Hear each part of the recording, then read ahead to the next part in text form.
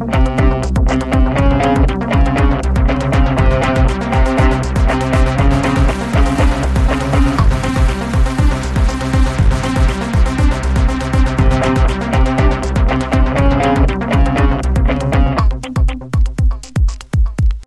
to the Marvel Cinematic Universe podcast. My name is Matt Carroll. And I am Jeff Randall. So, you know why we're here, Jeff Randall. Oh, I know why we're here. Spider-Man trailer number 2. That is correct. Spider-Man trailer number 2. Let me just say, first off, I'm never watching this trailer again. Why not? I watched it a few times in preparation for this cast, and we're going to talk about it, which will cement a lot of the things in my brain. Wait. I feel like they might have shown too much in this trailer. You're worried that you've seen the entire movie now.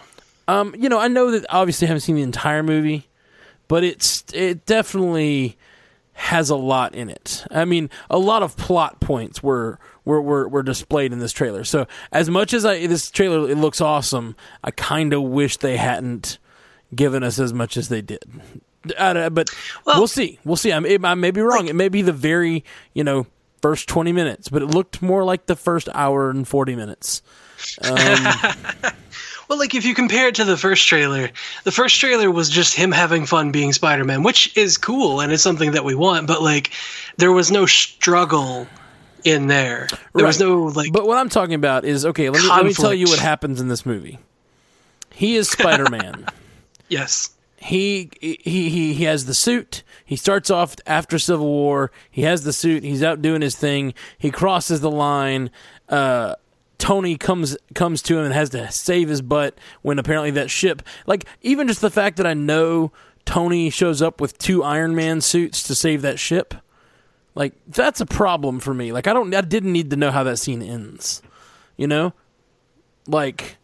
I liked seeing Spider-Man struggling to save it, and now I kind of just know where exactly how the cavalry is going to show up, Right. And that's kind of annoying. And then that's just it looks like the first probably 30 minutes of the movie, and then he takes the suit away, and he has to figure out who he is as a hero without the suit, without any help from Stark Tech, and has to fight the rest of the movie as sort of poor Spider-Man. Which, that... In the Lordy costume. I feel like all of that could have... I just didn't need to know that. I didn't need to know that he's going to have to go back to his original suit. That's... And I already know that he's going to fight the guy. I already know there's going to be a big fight on a plane, and he's going to be controlling the plane with his webbing. All that looks awesome. And all that he's looks flying a plane from the outside. Yeah, it looks incredible. Amazing. It looks really cool. He's riding the plane like it's a horse or something. It's really cool. Nothing but praise for the things that are in this trailer. I just wish less was in this trailer. That's my only beef. But from just what's in this trailer, oh man, this looks great. It looks amazing. It looks amazingly Spider-Man, right. There's a thing there. Yeah, no, there wasn't. It looks spectacular. Yeah, no, it really does. It looks spectacular. I would call this one the superior Spider-Man. Yes, I get what you're doing. All the superlative words can be used for this trailer. It's really, really, everything looks great. Everything looks wonderful, but I feel like I know the whole movie now, and I don't like going in knowing the whole movie. And I don't even see why they did that. I feel like that first trailer showed enough that you're going to get almost everyone into the theater. You could have showed a few extra sequences of just fighting and not shown literal plot points like they did. Yeah. And they could have shown him in the other suit having a fight. And I would have just been I wonder where that happens. Does it happen early? Does it happen late? Oh, it looks like he has... Yeah, I kept thinking that it was going to be a flashback. Yeah, maybe he has a fight... Maybe he had to fight the Vulture, before he had his good suit. Maybe this is a, whatever. I could have gone in not knowing, but now I just feel like I know...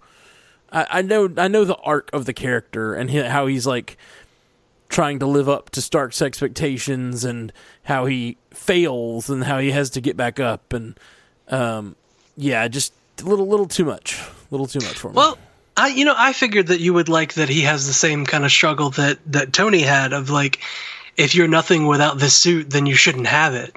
I love that's the thing. That's a great line, like a killer line.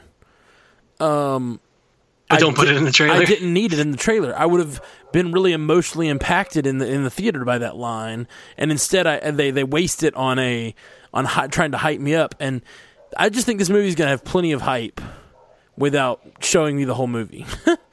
Especially, I don't know, so early. It doesn't even come out till, so they're gonna come out with closer to July or whatever. They're gonna come out with scenes, like full scenes, and they're gonna come out with clips a few TV spots, and I'm just gonna feel like I've really seen a lot of this movie before. We've already seen so many Spider-Man movies that a lot of this stuff is gonna seem familiar. I don't need to see a bunch of it before I go in there. Yeah. And I mean, Guardians of the Galaxy is not even out yet. Yeah, exactly. I feel like we've seen way more of this. I know way more plot points of this Spider-Man movie than I know of Guardians of the Galaxy. And it is like 2 months ahead of that. It is 5 weeks away. Yeah. And I feel like I'm not going to watch any of the clips because that stuff annoys me. I've pretty much decided like trailers are one thing. TV spots sometimes cross a line, but a lot of times the TV spots are just like re-edited trailers. Yeah. But those when they show you full scenes, I just feel like when I get to that point in the movie, my brain goes on autopilot like, oh, I've seen this. And it sometimes takes me out of it. So that's fair. But yeah, you think we kind of killed it for you on Avengers 2? Yeah, I think it was just so many. I definitely killed it for my girlfriend Alyssa. She pretty much has stopped watching trailers now, unless I bring a trailer to her specifically and say, "We're going to watch this trailer. I know you hate watching trailers, but this one's really cool. This one's great, though." She'll let me convince her to watch a trailer, but even then, she normally just gets mad at me. Like, you're ruining it all. Well, this one may have ruined it all. It may not. We'll leave it up to, I guess, our listeners to decide how they feel about it. But the response on our Facebook page and on Twitter has been pretty resoundingly positive. Like, I think the general consensus is, holy crap, this looks amazing, if I'm paraphrasing. Yeah, it absolutely does. There's no ifs, ands, or buts about it. This is going to be a really killer movie. I just prefer to be a little surprised. I'm sorry. I'm going to stop harping on that. I've said my piece. So let's talk about what's in this trailer. Aunt May looks hot. It's just, man, yeah, she does. I really didn't realize how old this movie is going to make me feel. I'm looking at like Mary Jane, and she just reminds me of my nieces. And like, I'm looking at Aunt May, and I think she's hot. Like, what world do I live in? What happened? I don't know, to me? man. How did I grow so old so quickly? I'm growing older, and Spider-Man is doing like a Benjamin Button thing. Actually, I don't think that's supposed to be Mary Jane. I think that her character name is Michelle. Okay. According to the IMDb. Gotcha. Well, maybe. Still, I'll probably, when they finally introduce Mary Jane, I'll probably think she's way too young. Yeah. Oh, yeah. You're going to. Because I mean, this kid's 19 when he filmed all this. Yeah. I mean, super young Spidey. What a world. What a world. We're getting old, man. Getting old indeed. And yeah, this did you hear the rumor today that was going around the internet that some executive at Sony said she worded, it's really just a wording thing. She worded it's got the internet freaking out that Spider-Man's going to leave the MCU after the 4 films that he's contracted for. Yeah, and like that scares me. But I think that they're going to make so much money off of this that they're going to be like, oh, well, let's obviously keep doing this, like sign more contracts. Absolutely. I think so, too. I think that's all just, I think it's a misunderstanding. I think that she said something that she didn't really mean. Yeah. That she said, what she said was, it was amazing that we could pull this together. It may never happen again after this Spider-Man 2 happens. Yeah. And it's just like, I can't. That doesn't mean that it's not going to happen. That doesn't mean that they're going to leave. It's just like her marveling at how this all came together. Yeah, I think she just went a little too far with what she meant to say. Right. But yeah, so this trailer, really rad, really great. The boat sequence looks awesome. Iron Man, or Tony stepping out of his Iron Man suit midair like that. Yeah. And like wearing a suit under it is just it's the most comic booky thing I think I've seen in a movie. Like, it's just so silly, but great. Like, I feel like you wouldn't really wear a suit under that. Like, sure you can. No, he did in Iron Man 2 in the opening sequence. He had that tuxedo on. I know. He does it. I just think it's just funny. It looks really funny when this shell opens up and he steps out in his 3-piece suit. It's just good stuff. I mean, Tony Stark is always going to wear the best suits.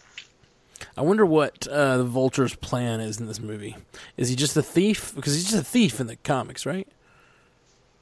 Basically? Not. Nah. No? He's got this weird, like, feeding off the life force of people. Oh, wow. I did not know that. No, in this, he's supposed to be, like, a junker, a cleanup guy. Like, his company was involved in the cleanup of all of these superhero mishaps and whatnot. And then Tony makes the government company Damage Control and takes over cleaning up after all the superhero fights and kind of pushes the Michael Keaton character out, like pushes his company out. Well, that sounds like, it might be possibly similar in this. We know he at least has a vendetta against Stark. Yeah. Because he yells his name with such disdain in the trailer. Well, apparently the Damage Control company just pushes out his character, Adrian Toomes, his character's company, and he's, wanting to take what's rightfully his kind of thing, Yeah. Gotcha. That'll be interesting if that is touched on in this, just because it fits where Stark's character is in the end of Civil War, where he's really trying to... He's trying to do right by everybody. Yeah, he's trying to make amends for... He's quit making weapons and became a hero, and then his becoming a hero set forth events that, like, caused way more damage in the world. Or at least in some people's eyes, and so he's still trying for that redemption that's like always just out of his reach, So if he started something like Damage Control, it'd be an interesting. That'd be an interesting touch for his character. Yeah, it would be nice if Damage Control spun off of this movie and onto TV, but absolutely, it just has not been talked about at all. Yeah. Yep.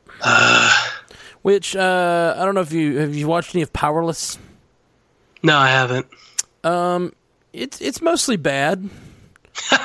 But okay. Yeah, okay. I don't know that Marvel would have done better. I'm not saying Marvel DC thing. I just think that it's a little weird. It's like they're trying to make a comedy. It's like a comedy set in this comic book world, but it's like it's like an Office Place comedy. It's very strange. I want to like it. I like a lot of the people in it a lot. Yeah. But then there's certain parts of it that just it's like it doesn't really fit in any of the universes that it fits most in like the 1966 Batman universe. Like that's the kind of hero villain sort of fights we've got going on, and like sort of everything's sort of zoinkies and crazy, like I don't know, bam and plat and splat. Kersploosh. Yeah, stuff like that. It just feels that way. And then, like in the first episode, they come up with like a smell detector for a villain or something like that. Like, and then they all work for Wayne Tech, and they come up with like a smell detector for some villain to use if you're a normal citizen. Oh, there's a villain in the area. I better seek cover. But then it ends up Batman uses that at the end of the episode to catch an actual villain, and it's like on the news that Batman used it, and he's like, "That's interesting. Batman had the same idea that we had here at Wayne Tech." Like it's like that kind of humor. It's fun.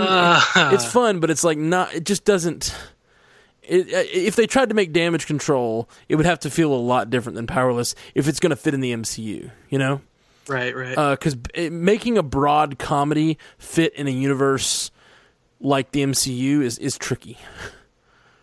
You could make a comedy. I would say that Ant-Man is a comedy, but it's still got stakes. It's still got serious moments. It's still got heart.